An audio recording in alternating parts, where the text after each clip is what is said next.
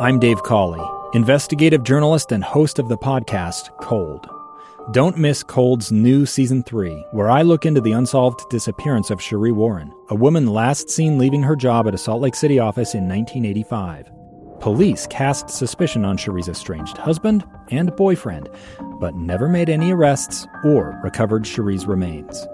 Find Cold Season 3, The Search for Cherie, anywhere you get your podcasts.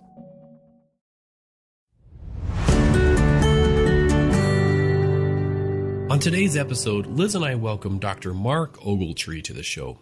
Mark shares all kinds of tips for dating, engaged, and newlywed couples, but these great tips apply to all couples. Mark is a professional educator, having taught for over 20 years. Since 2010, he has worked as a professor in the Department of Church History and Doctrine at Brigham Young University. He's also a licensed professional counselor, having worked with individuals, couples, and families for the past 30 years. Mark is the author of books and articles on marriage and family topics and is part of a podcast called Preserving Families. Mark and his wife Jeannie have been married for 35 years. They are the parents of 8 children and 22 grandchildren. We hope you enjoy the show.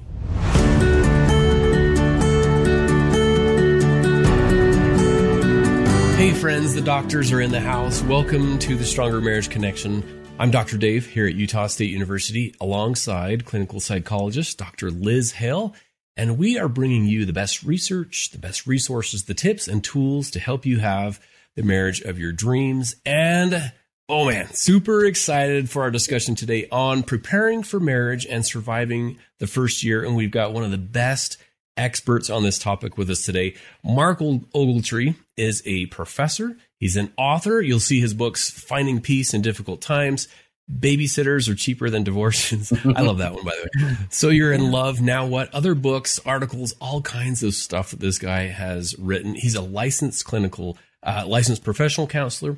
He's worked with individuals, couples, and families for the past 30 years. And I should also mention he has his own podcast, Preserving Families. Mark, welcome to the show, my friend. Thank you so much, Dave and Liz. Thanks for having me today. Such a pleasure. Grateful to have you. Hey, I should have also mentioned that you and your wife, Jeannie, have 8 children and 22 grandchildren. So you know quite a bit about families and our topic today, preparing for marriage and surviving the first year, right? Well, you would hope so, right? You would hope so. What I worry about is the older we get, the less we know, right? But every grandkid teaches us something new. So anyway, but it's awesome. It's an awesome experience, and we love it. Oh, that's great. Can't wait to hear more about it. All right. Sometimes I think many couples who are in love or they are engaged and they hear the word premarital education and they think, why would we ever need that? We're in love, right? We have the same things. That we both listen to country music. We both like Diet Dr. Pepper. I mean, we're about as compatible as can be. So what do you tell couples who are in love that they could possibly benefit from some premarital education? It's really interesting. Something Victor Klein said. I don't know if you guys remember Victor Klein, the great psychologist from years ago. But he said that it was interesting that in our country, it takes 2 years to get a plumber's license, but to get a marriage license, you just have to go right down to the courthouse and you're done in about 30 minutes, and then he said something along the lines that we spend more time in our country preparing people to fix toilets than to have happy marriages. And so I think today we just live in an era now that it's not as family friendly as it used to be. And the culture almost runs against the family in some ways and against marriage. And so I think today that couples have to have skills. I think they have to have skills and tools if they're going to be successful. And that's one of the advantages of any kind of premarital type of education or programs, is that all of a sudden they're learning some of the tools and skills that they'll need that they had no idea that they would need, but they're definitely needed. Yeah. And they often find out right after the fact, after they're like, oh man, in the thick of it now I need some help, right? Totally. It's interesting, doing 3 decades of marriage and family therapy now, Mark and Dave, it's so interesting how seldom couples come in for pre-marriage therapy. And yet I market it as that, right? Marriage, pre-marriage. because of that very thing you mentioned, Dave, is we think, oh, our love will survive, right? We're unique. We're different. And yet, and it's true, all couples are different, but we can all take advantage of those skills. You know, on strongermarriage.org, we have some free assessments for young couples, I should say, not even young. I was old when I got married. So any of us who are getting married, the Relate assessment and the Ready assessment, listeners can find them easily. Do you recommend couples take time to discover more about each other through these types of assessments, I imagine? Yeah, I would think that those assessments are wonderful. I mean, they provide information for couples that are so useful. I'll give you an example. Years ago, so we lived in Dallas for about 10 years in the Dallas area. And I remember one of the couples that I saw, he was like a pediatric neurologist or some very specific nuanced title for some specialized surgeon. But what he did is he operated on babies. And he came home one day and told his wife that he does not want to have children. Now, they'd been married for 3 or 4 years, and he kind of said, after all my medical school training and some of the cases I've been involved in, I just don't know if I'm up for that. I just don't want to do that. Well, this was a good Christian lady from Arkansas, and all she had ever dreamed of her whole life was having having children, having a family. And that would have been really nice to have had that conversation before they got married, or another couple I'm thinking of that he got an awesome job offer, and he was going to they were going to move to the Pacific Northwest. But then his wife informs him, "Oh, I'm not leaving here. I'm never leaving Utah ever." And once again, that would have been a really great conversation to have before, because those are getting into now the fundamental issues. This is no longer pizza toppings and Diet Dr. Pepper. This is the heavy duty stuff. And those assessments are really helpful at identifying a lot of specific areas. And of course, we want couples talking about those assessments after they take them so that they can learn some of these things about each other that are so crucial. Mm-hmm. Yeah. Those are some of the fundamentals, aren't they? Yeah. And they typically don't come out in dating when we're having fun, enjoying each other, right? The romance is high. Exactly. In fact, could I share something with you guys? Because we get this a lot. I teach a class on preparing for marriage at BYU, and Dave, kind of to what you said a minute ago about pizza toppings, and we like the same music. And, I can honestly tell you that after 30 something years of marriage, I don't think my wife and I will ever watch a movie together. It's just not going to happen, because what I want to watch, what she wants to watch, just are not going to jive. Right. She wants to watch something romantic and dramatic. And I'm, after a long day for myself, give me Dumb and Dumber, or I just want to laugh and go to sleep. Right. But we're happily married, we're very happily married. And, here's what I tell my students, and I'd love to hear what you guys think about this, but I call these kind of the 12 core traits. And if these core traits are there, then you can build a marriage on that. And you don't have to worry about the pizza topping thing, or that we can't watch movies together. Number 1, spirituality, religion, values, beliefs. If you wanted to put it all in one category. I think gender roles and responsibilities would be number 2. These are not in order. Family, parenting. What kind of family do we want to have? What kind of parenting skills? Number 4, education and career. That's a whole, there's multiple layers to that. Morals and ethics. I can tell you stories about that one. Just work ethic and discipline, intimacy and relationships, health and fitness, money, finances, in-laws and parents. And then I put for number 12, I know that I didn't number all of those, but just kindness and community outreach, and how much do we care about other people? Are we going to, I remember one of the first weeks we were married, my wife said, let's go visit these people. We haven't seen them in a while. And I thought, really?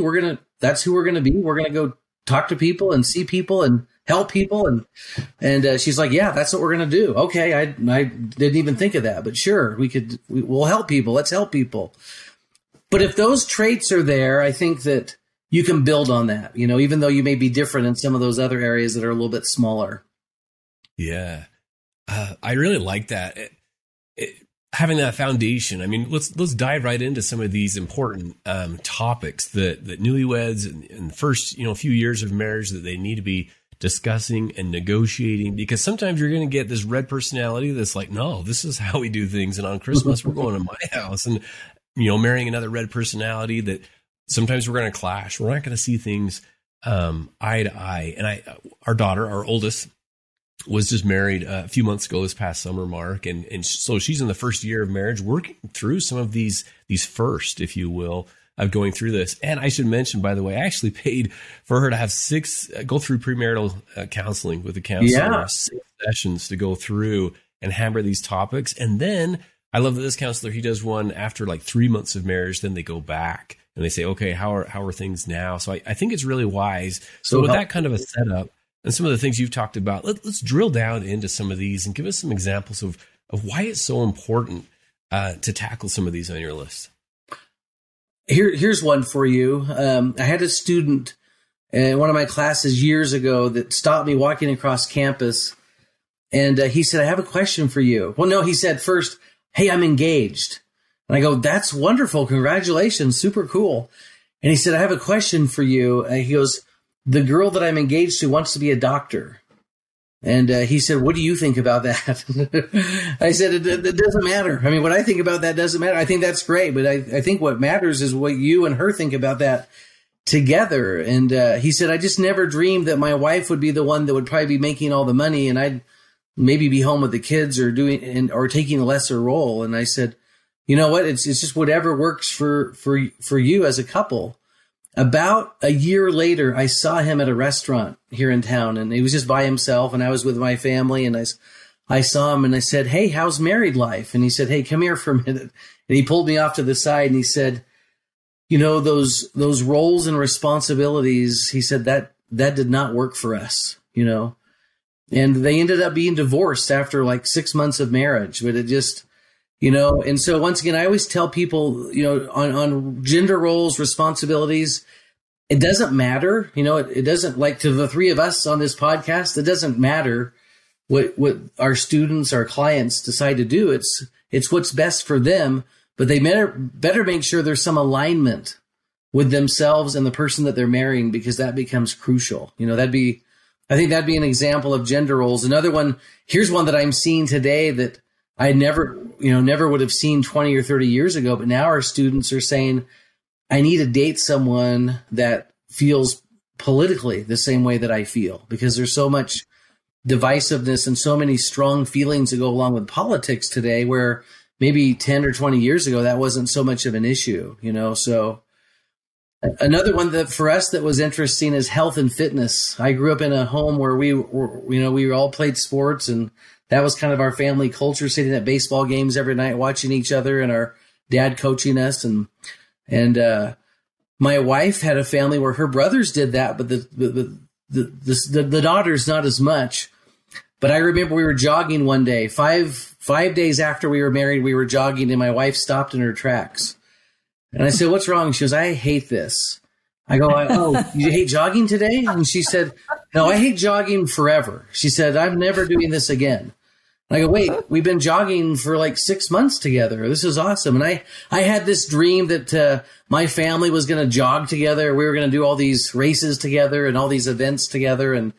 And she said, actually, I just got to be honest with you. I hate jogging, And I said, well, why didn't you tell me? This was catastrophic to me, for her to tell me that. But then I thought about it for a few hours and recognized that I loved her for so many other reasons, that if she wanted to go do aerobics or whatever her little exercise was that she liked to do, dance or whatever, that it would be totally fine. But we had to work through that a little bit, Yeah.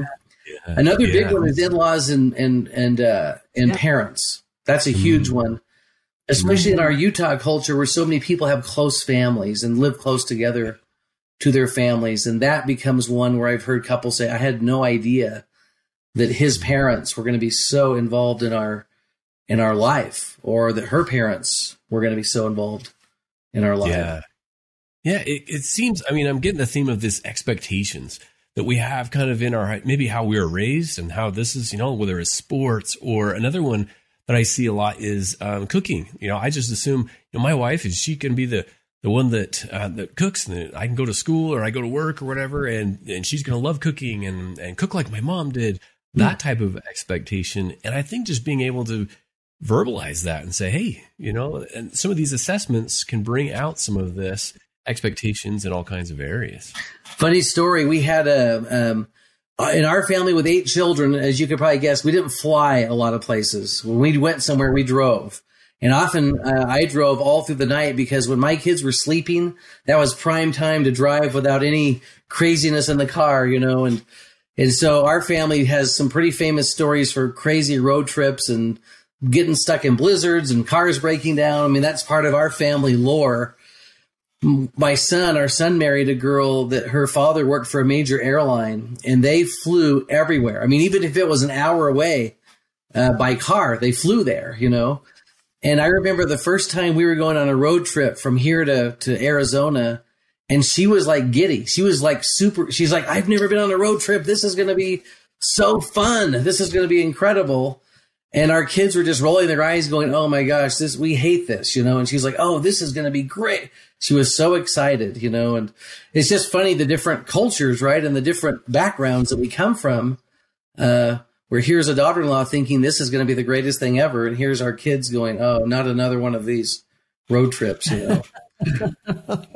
That's kind of refreshing, isn't it, for your daughter-in-law to be so excited? Yeah. I was like, oh, we got one that's excited. This is great. Yeah, no kidding. Wonderful. When you mentioned the top 12 there, I know they weren't in any particular order, but what was the first one you did say? Something about, I don't know if it was religion, but spiritual beliefs? I kind of wrapped it all into spirituality, religion, but values. You could say values and just beliefs, but once again, there would have to be some kind of alignment, on that, because that's the foundation you're going to build your whole family on, right? Your marriage and your family on whatever those values or beliefs are. And so you want there to be some kind of alignment there and some commonality for sure. It can be devastating to a couple, Mark and Dave, as I'm sure you've seen. I think we all know those couples, right? Where religions suddenly take a turn, where one's faith is like, you know what? I no longer believe. I no longer want to participate in that. I know that's who I was when you married me, but I've changed now. Do you have some faith in that working out well, Mark? What's been your experience? I have dealt with those challenges in my counseling work, in my practice. And one of the things that we do with those couples, number one, it's almost like some kind of betrayal trauma in a lot of ways. These expectations that you had going into a marriage, especially like in an LDS culture where you planned on growing old together, having grandkids, going on missions, working in the temple, whatever their hopes and dreams were, have just been shattered now. And now you almost have to redefine, what the relationship is going to be from this point on. Almost every couple that I've seen with that issue, they make it, they survive it, but it's tough. And a couple that I'm working on with that issue right now, what we try to do is what are the common things now? What are the common core values? They've changed. Okay, but let's still identify the things that still hold you together that you still have, And once again, some couples are able to do that. Others struggle with it, Anyway, so that's a tough one. Yeah, it is not easy. Betrayal is a good word for that. Yeah, you're right. That's what the other spouse feels like anyway, Yeah, exactly. You changed on me, right? You rewrote the script here. This is not what I signed up for. Yeah, completely. Yeah, you bet. We'll be right back after this brief message. A gun in the face. Then all of a sudden they all kind of lined up. They pointed their guns at me. And this is the point where I thought, I'm going to die today. Started 2 years of horror for an American in Venezuela. They said, you need to give us your phone and get ready because you're coming with us. I'm Becky Bruce, and I spent a year researching and piecing together Josh and Tammy Holt's story about their ordeal in a notorious prison. That's when everything started to turn bad. We had another pound on the door. Boom, boom, boom. And there was the police once again. You can binge all of the episodes of Hope in Darkness on kslpodcasts.com or wherever you get your podcasts.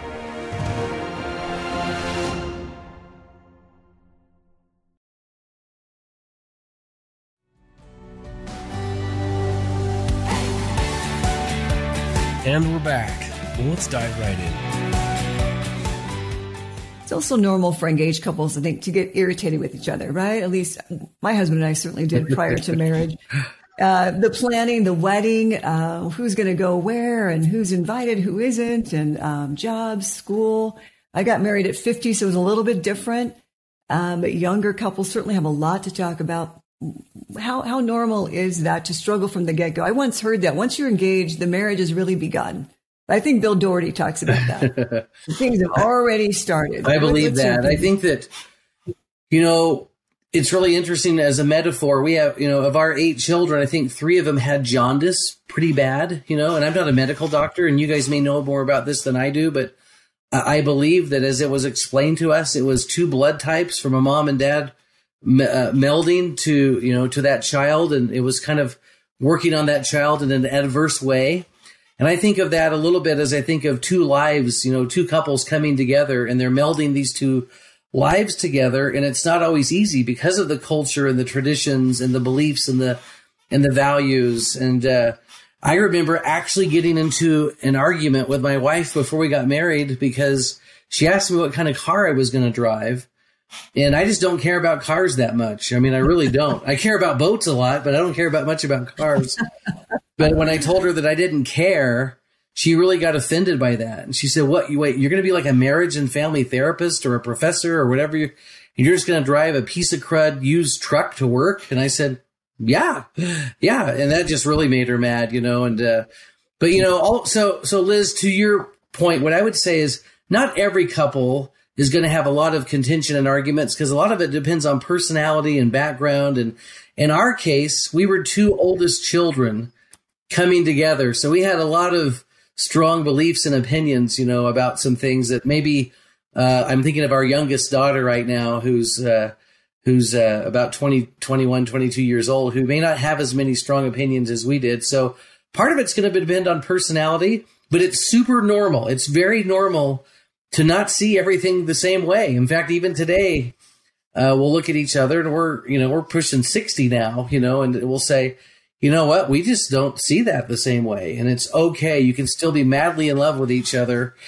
and not see it the same way. So I thought of it this way, that here's what you would look for. If there's a lot of arguments and disagreement in a premarital situation, first of all, you want to just make sure that that's not what defines you, right? That you're not just doing that all the time. Like if that's just all that you do, I would be a little bit worried about that. But if there's occasional or even regular spats over certain things, I think what you're looking for, number one, is that you can resolve it, right? That's what we're really looking for is, can you get together and resolve that issue, which is so crucial.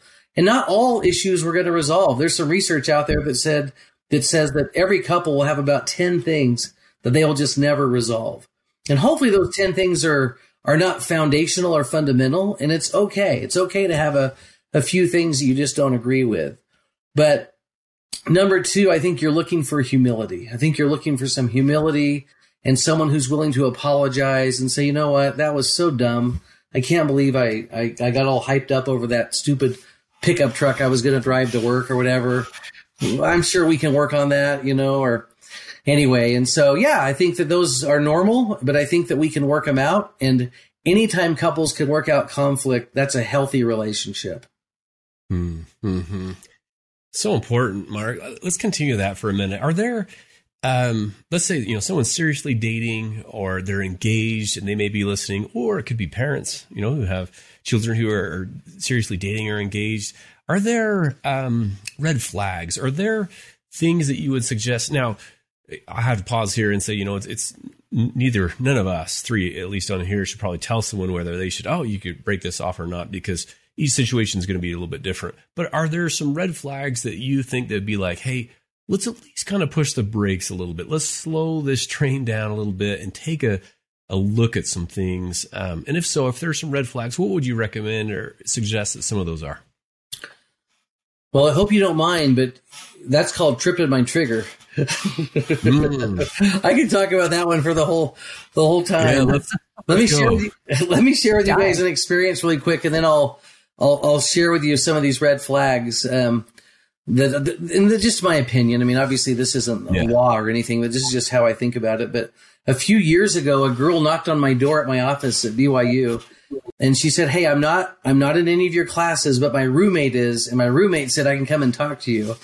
So I said, "Okay, great. What's going on?" And she just said, "Well, I'm engaged to this guy. We're supposed to get married in a couple months. His roommates have come to me and said, 'Have you ever seen him mad?' And I've never really seen him mad, but I have a lot of people telling me that he's got this horrible, like hostile, like raging type temper, And she said, 'Do you have any advice for me?' And I said, 'The only thing I could say is you probably need to see him mad. I mean, you probably need to see that, And she said, 'Well, what do I do?' And I said, I would never tell you that. I definitely don't want a lawsuit on my hands by me telling you, hey, go do this. And I said, but you probably need to see him mad. You probably need to see if that's something you can live with. And she sent me an email a couple weeks later and said, hey, I just thought you'd like to know that I made him mad. And we're not getting married. The relationship is over, And so obviously that'd be an example of kind of extreme anger. This summer, I had an interesting experience. I was able to meet with an extended family member who had just gone through a divorce after not even a year of marriage. And I sat down and said, do you mind if I just take notes? And I want to hear every red flag, And then 20 years earlier, we had another extended family member in a relationship like that. And my wife and I made a list of kind of these warning signs, these flares, these red flags. And I'll just share some with you. But obviously addictions would be one. And I think, once again, what you're looking for there is someone who's humble and says, I want help. I'm getting help. I'm working on this, versus, nope, this is not a problem. Don't worry about it. Number two, people that just have extreme views on things, whatever, even if it's religion, if it's politics, if it's, just whatever. Here's one. And a third one was, they don't encourage you. They don't build you. They don't build you up. They don't compliment you. They don't praise you. The example that I'm thinking of is that I'm aware of is a engaged couple where the girl, she sang in church, and she had a beautiful singing voice. And after she had done singing, this guy, her fiance, came up to her and said, "You never sing in church again. I do not want you to ever sing in church." Well, she loved to sing, but he said, "I don't like the idea that other guys are looking at you. I'm the only one that should." Anyway, they broke that relationship off later, but thank goodness. Yes, thank goodness.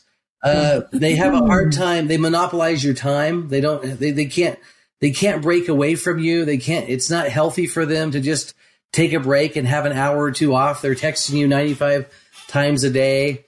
They're never wrong. I'd always be really worried about the person who's never wrong or can't apologize, That's my big one. Yep. Here's another funny, and I know that I'm probably going overtime, but I got to tell this story. But there was a couple that I saw a few years ago that, and Dave, you can relate to this. Liz, you can relate to this. But when you're meeting the in-laws for the first time, you probably want to put on your best face, right? You want to really impress the family. And this guy ends up getting in an argument with the grandfather and the father with a board game. They're playing this board game, and he's yelling and screaming at the family. And the surprise of that one is that they got married. They still got married despite the concerns of their parents. And then they got divorced. They got divorced a short time later. But just how do they get along with your family? How much do they love your family? Can they engage with your family in positive ways? Are they lazy? I had a lady once tell me, I had no idea that my husband was going to watch TV so much. I did not know that before we got married, Character flaws, lying, cheating, immorality, arrogance. Narcissism is a big one today. We're just seeing more and more of that, So looking at someone that only thinks of themselves, that can't show empathy, that doesn't seem to care about anyone else. What about being critical? They're just critical of you. They're critical of other people, but they're critical of you. They're critical of your family. They're critical of almost, anything. Here's another one, and I want to be really careful the way that I say this, but mental health issues. What I mean by that is not, do they have a mental health issue? What I mean is, are you equipped to deal with that as the spouse? Can you help them? I had a girl a few years ago come to me, and she said, hey, my fiance has a really pretty severe case of bipolar. And my parents said that you're not getting married until you come and talk to a therapist first. And she just said, what would that be like in marriage? And we just talked about it. And I said, do you think you could do that? And she said, I totally could do that. I know I could do that. That was 20 years ago, and they're happily married today. She knew that she could help with that. So that's awesome. You know, if you just want to be equipped and be able to be the kind of person that could give good support to that. If someone's anxious or depressed, you know. Here's another good one. How do your family and friends feel about this person? You know, I one time had to say to someone, why don't you go ask your friends what they think and come back and tell me? And they came back and said, every one of them is really scared for me. You know, do you lie to cover up their flaws? Do they put their own family over you? They don't really help others. They don't serve other people, put little effort into the relationship, don't have a lot of goals or drive or ambition. They don't seem to have control over their emotions. Anyway, I could go for another hour on that, but those are some basic ones to start with, I think. Man, Mark, I love that list. I wonder, are you willing to share some of that? We could put on our show notes or on our page. I can do a cut and paste. Oh, yeah. Have you heard this one? How they treat pets? Just how they treat animals, or how do they treat their mom, and those types of things. How they treat their family. Oh, yeah, that's big. Yeah. Ones, man. There's a wonderful quotation, and I can't remember who said it, but how they, speaking to the wives, but how they treat their mothers may really reflect on how they will treat you one day, right? So, yeah. Even wait staff, right? When you're out in a restaurant. Yeah. How they treat wait staff. Totally true. Just how they treat people, right? So, yeah. I love the one about meeting your family. I have to laugh. I'm going to tell myself here. Before I introduce Ben to my family that's local here in Utah, which is my aunt, who's closest thing to mom that I have because my parents are both deceased, I took him shopping. I'm embarrassed to tell you about this and everybody else. I took him shopping in Nordstrom's. We got some new clothes for this man. Isn't that terrible? He was really open to it. It wasn't just me. He survived it, right? Oh gosh, let's put our best foot forward, like you say. Right. And then there's something to dating, Mark. I don't know if you like this, about kind of putting your worst honest foot forward, right? Because if I put my best foot forward all the time, I know I've got the stinky foot still back there, right? It's going to show itself anytime. And that's an important part, Liz, I think, where you reach a point in the relationship where you can actually not be entertaining each other. You can just be with each other and you're totally happy. We don't have to be at our best dress. We can be kind of lounging around the house doing our homework together, and we just love being together, you know. Yeah. You know, can I throw one more out there that I'm thinking, Liz and Mark, and that is today's couples. If one is really into social media, like taking a picture of me, or having to post everything, and the other one is like, man, I don't like social media, quit posting. Not like it's a red flag, but at least discuss it. Now, if they're both on the same page, hey, go for us. But that one, it just feels like is maybe somewhat new. Any thoughts on that one? Well, we know that there's a lot of research now coming out of just showing the negative effects of social media and cell phones on marriage and family relationships. And a lot of people, I wish I knew the number. It'd be incredible to know this, but it feels like 80 to 90% of our nation is addicted to their phone and don't know it. They would all say that they're not addicted, but they can't not have it in their hand. And so I think, Dave, to your point, with every one of these red flags or flipped another way, working on good foundational pieces, right? Like, as we date each other, what if we went and served somebody or did something for someone or babysat someone's kids? Or what if we went and built something together? Or what if we went and volunteered at some kind of facility to help people?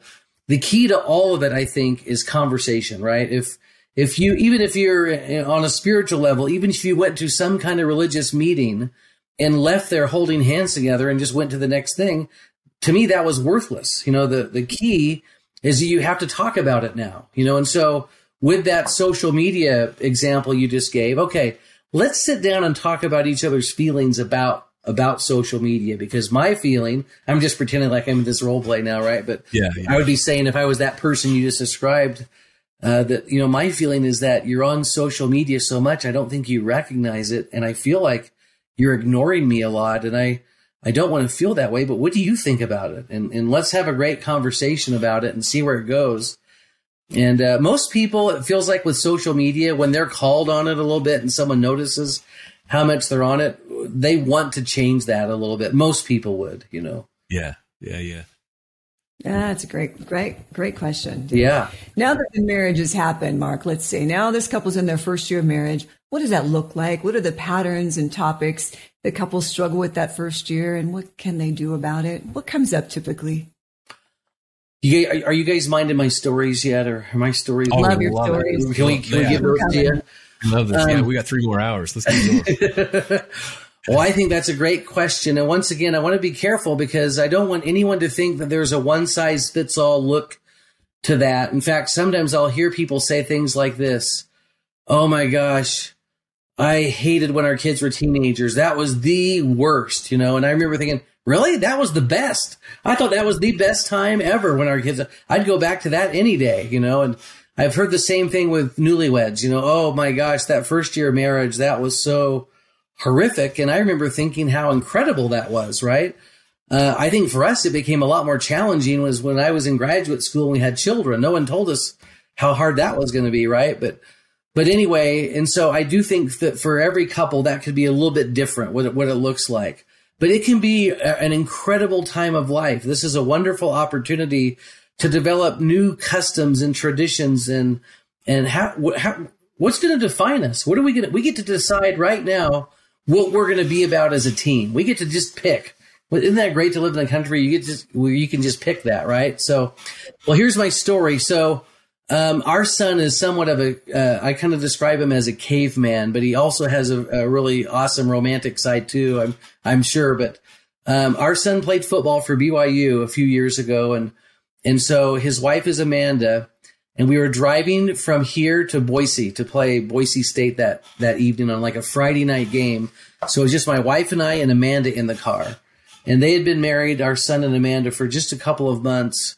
And I said, Amanda, how's Brandon doing? Just tell us. Because if he's not doing good, I'll talk to him, right? And she goes, no, he's great. He's great. She goes, it's just, she kind of paused and she said, I guess I just kind of expected a lot more from marriage, and expectations could be, as you guys know, a whole nother show. I go, oh, what do you mean? And she said, well, before we were married, I would go to Smith's, the grocery store here, and the couples would literally, it was like a musical, right? The couples are literally going up and down the aisles, trolling each other around and dancing and singing. And that's probably an exaggeration, but that's kind of how she saw it. They were so happy and they were shopping together, and it was this cool romantic thing. And the first few days they were married, she said to our son, hey, Brandon, we need to go to the store. We don't have any food. And he said, okay, yeah, go ahead and go. And she goes, no, I mean, like together. And he's like, well, I'm not going to the store. I hate the store. You just go. And she said, no, we're supposed to go together. And you know how that ended. Anyway, it just didn't end real well. And so she went to the store by herself. And once again, the shoppers that are twirling each other around are bouncing into her, and she sees all these romantic couples and just thinks, oh my gosh. Well, what she's learned over the years is that there's a lot of things that he does that are amazing, right? And with their children and with their home, but he just doesn't like going to the store. But that first week of marriage, she thought, oh my gosh, we're in trouble, right? So some of the most common areas of adjustment for newlyweds would be this, I think, and this is just an opinion, but definitely in-laws and parents. And often someone will say, well, I'm not worried about that. My parents live in Florida. But today with technology and our phones and Zoom and everything else, that doesn't matter. They can still interfere in your life. And we see that, often. So that's one area. Finances would obviously be another. Most of us have never had to share our financial life with another person, and the way that we spend money is often has a lot to do with our personalities, but it also has a lot to do with our backgrounds and where we came from and how we were raised. Friendships, that's one that we didn't talk about 30 or 40 years ago, but now you get married and your friendships may change or not, but a lot of social media defines that a little bit. Do we still maintain relationships with past boyfriends and girlfriends, or do we still want to hang out with high school friends who aren't married, even though we're married, or things like that? Intimacy would be another one for sure. That's a new area for a lot of couples. And number 5, I just put children and parenthood. Just when do we want to become parents? Do we want to become parents? If we do become parents, what kind of parents do we want to be? Household responsibilities. I put for number 6. This is a huge one because we live in a world today where women work now more than ever before, and men work. But guess what? The research says that women still do most of the housework, even though they're both working, even the same amount of hours in some cases, but women still end up getting the lion's share of the household duties. And so one researcher has said that is the number one area of conflict today is over household duties. It's not money. It's not intimacy. It's household duties. And then the last one I put is just how we communicate. We have to learn how we communicate. We call it meta-communication, right? Of talking about how you communicate with each other and how we resolve conflict. And it's just amazing that most of us get paid in our professions to solve conflicts in some way or resolve problems.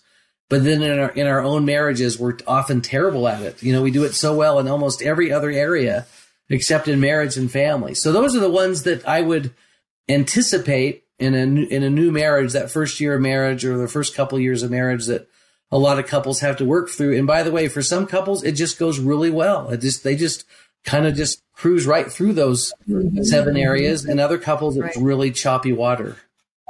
Yeah, I love those. I think in my mind, what comes to my mind as you're going through those is this, the quote, comparison is a thief of joy. As soon as we start comparison, we heard, man, they have the best first year of marriage and ours is really rough. Maybe we're in trouble, but to not compare, right, to all these other couple, everyone's first year, second year, all their years, it's going to be different. And so be careful of that. I do want to follow up on one question, then we'll get close here to wrapping up, Mark. And that is the potential boundary, issue. You mentioned this one with parents and in-laws or outlaws in some cases. What is it? Because I think we're going to have some listeners who are going to need to approach that with their parents and in-laws, and maybe some parents and in-laws who, need to almost hear this from you. How do those boundaries change a little bit after the marriage for a couple? Such a great question.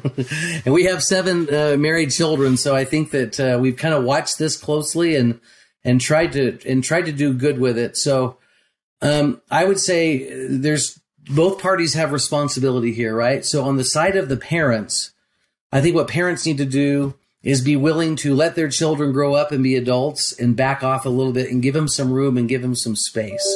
One of the ways that we've done that is almost all of our married children have lived here for a while because most of them have been in school when they got married.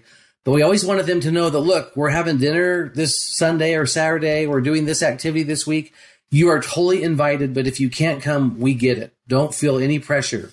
And we think that's been really helpful to them. So on the parent side, let's back up. Let's give them some space. Let's let them learn how to be married without us in their hair, so to speak. But also let's be there to be their cheerleaders and their great support team. And whenever we're doing something, let's invite them if they want to come. But if they don't, it's just not the end of the world, On the side of the young married couple, this is even more complex a little bit, but now they're adults, right? They're technically adults now. And so what we're looking for is the principle of reciprocity, right? That it has to benefit. The relationship should not be a one-way relationship. Up until this point, the relationship has been kind of one direction. Now, I don't mean that completely, but for the most part, parents give and give and give and don't receive much in return, unless it's like Mother's Day or Father's Day or birthday or something. But and I hope I'm saying that right, because of course we're getting something out of it. But for the most part, parents are the givers. Now that a couple is married, it's important that they're giving back to the relationship too. That's how you show that you're an adult. You could help pay for the dinner. You could help do the dishes when you come over. You could help get something ready for the Christmas thing that's coming up or whatever. So one dad told me this story. He was thinking of having his adult married couple live in one of their children live in their basement. And then the dad just asked this great question. He said, just tell me how I would benefit by you living here. And they couldn't come up with one thing. They couldn't come up. And all he said I was looking for is all they had to say is, oh, we'll help with the dishes. We'll help make dinner. We'll help rake the leaves or shovel the snow. But they couldn't come up with anything. And so the dad said, you know what? This probably wouldn't work, So we're looking for that principle of reciprocity with the younger couple where, okay, guys, you're adults now too. So let's see you step up and you take the initiative in some of the relationship and you do some big adult things yourself. Invite your parents to dinner. Do something for them, show them how much you care about them. It can't just be we often talk about one-way relationships. That's not a relationship. A relationship goes two directions. If it's one way, it's not a relationship. Yeah. Especially as that adults is now. beautiful. Yeah. Yep. We could do a whole segment on that, don't you think? Yeah. Oh, I think so. You bet. In your mind, my friend, what is that we like to ask all of our guests is, what is the key to a stronger marriage connection, please, Mark? Well, I thought it was so cool that you guys had Bill Doherty on, because I think he's the king of that, But when I think about it, here's one of the things that we see with young married couples. They do all these incredible things while they're engaged, right? They're bungee jumping off the bridge. They're getting catapulted out of the cannon, or whatever. I mean, they're doing all these crazy activities. They're eating out. They're going to concerts and movies, and it is like this incredible adventure. And then they get married, and 2 weeks later, all that just stops. And we get busy with school and with work and whatever else our responsibilities are. And then we wonder and scratch our heads 2 months later why, wow, it was so great to be engaged. And now all of a sudden, this feels kind of like what? Just serious, right? I guess in some ways. And so the first thing, Liz, I would say is, how about keeping up the practices that cause you to fall in love in the first place? That we engage in all of those activities. We don't stop dating each other. We need to date each other now more than we ever have. We continue to write notes to each other. We surprise each other. We give each other those love notes and those love texts. We express love and compliments and praise and all the things that we did, before we were married. It just has to continue. What happens is we just get apathetic, right? We just get super comfortable with each other, I think. And we need to work on that. In fact, I knew that we were going to talk about this the other day. And I thought, on Saturday, my wife and I worked in the yard all day and cleaned the garage. Now, can you imagine if that was our first date? And she said, well, now what are we going to do today? And I said, oh, you're going to love this. Of course, we were eating at the nicest restaurant and doing this great activity after, but now you've been married for a while. We're cleaning the garage for our time together, and so I love what Dr. Bill Doherty talks about is that we need, I think he talked to you guys about it a little bit too, but I love his talk on we need a really good greeting ritual. Good greeting rituals would be great. Let's identify and make up one as a brand new married couple that will provide strength and connection. He said every couple should have a talk ritual. And I think as I listened to him with you guys, he talked about he and his wife having the kids clean up the dinner and they're drinking tea together. And then on the time together ritual, I think of their hot tub story, right? Of them having a hot tub that every night they sat in and they just talked at the end of every night. But even if couples go on a walk, or something, but having those greeting rituals, those talk rituals and time together rituals, I think will keep a marriage connected. And we're so busy and the world is so crazy that we have to have rituals now to keep us connected, I think, just like Bill Doherty talks about. Yeah. Yeah. I love that. Oh man, Mark, our discussion has been so amazing. So much that we've been able to talk about. So important. Hey, I know listeners are going to want to know, man, I want to know more. Where can I go more to find out about Mark Ogletree and, preparing for marriage and surviving this first year of marriage? Websites, information, where can they find more about you? Yeah, I think just at markogletree.com. So it's just my name, just markogletree.com is our website. And then the preservingfamilies.org will be tackling some of these issues as well. Awesome. Yeah. Well, man, hey, before we let you go, we like to have a takeaway of the day, something that you hope the audience will remember from our discussion today. What's your takeaway of the day? Well, the takeaway that I'd like to focus on really quickly, I'll do this as quick as I can, but I think there's a profound thought here. Dave, came from something you said about comparison being a thief of joy. So I'm not sure if you guys are familiar with Blaine Fowler's book, Beyond the Myth of Marital Happiness, but there's a story in there that I love so much because it's about comparison. In that book, he tells a story of a boy who grew up thinking that his mom and dad had a terrible marriage. They never held hands. They never showed affection. They just didn't seem to do that kind of stuff. And he was watching these movies and thinking, oh my gosh, in these movies, these couples are madly in love. That's just not what my parents have. And then he shared the experience of living on a farm and having a massive storm come through their area, so much so that it flooded. And the waters were so high that the parents put this son in the attic. So he's up in the attic, and his parents are out gathering the animals. The lightning cracks, and you know how that happens. And when the lightning flashes, all of a sudden it was pitch black outside in the dark of night. But all of a sudden the entire horizon lights up, and what he sees is his mom and dad together, wading through water up to their waist, and they're holding on to each other. And mom's got a couple animals in her arms, and dad's got a couple in his, and they're just forging through this water. And he said, I will never forget that scene for the rest of my life. From that point on, I never, ever doubted that my mom and dad were madly in love with each other. So love and affection may look different in every relationship. Don't worry about it. What works for you all is what works. Yeah. Yeah, that's great. Wow, Mark. Liz, what about you? What's your takeaway from today? Well, what works for me is working in the yard and cleaning the garage. That is my love language. To me, that sounds like fun. Nothing feels better. Like you said, we're all so different, right? To me, that is fun, and it feels so good to be accomplishing something together. I love that. But every couple is different. That's my takeaway. Fun, what's fun to one is different fun to another. Yeah. Talk about those things. Yeah. My takeaway of the day comes back to probably, you mentioned this at the beginning, Mark, is that humility. Important to be humble, to be open to change, to differences, our expectations. But I think that's one is expect respect. I mean, that one is, I think it's really important. Expect that respect in the relationship. But I come back to the 3 C's, the commitment, the compassion. And then our podcast is about that emotional connection, strengthening that connection, doing those little things for each other, being open, humble, compassionate, positive. Super important. Oh, my friend, we could go on hours and hours and hours. We could whole episodes on this topic. Mark, we sure appreciate your insights, your time.